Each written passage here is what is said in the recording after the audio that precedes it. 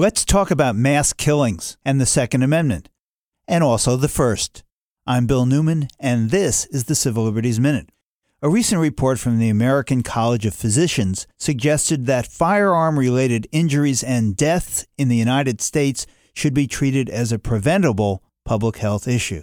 In response, the National Rifle Association shot back that doctors and medical experts should mind their own business. In the words of the NRA, medical professionals should, quote, stay in their lane.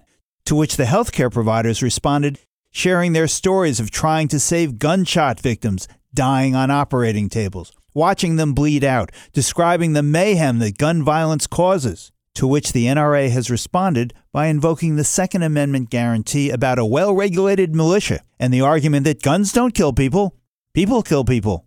To which the healthcare experts responded with hashtag in my lane and hashtag this is my lane and hashtag this is our lane. This debate is intense, and the back and forth may not change any minds, but it does prove a number of important points.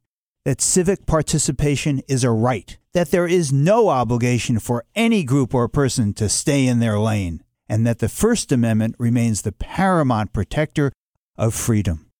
The Civil Liberties Minute is made possible by the ACLU because freedom can't protect itself.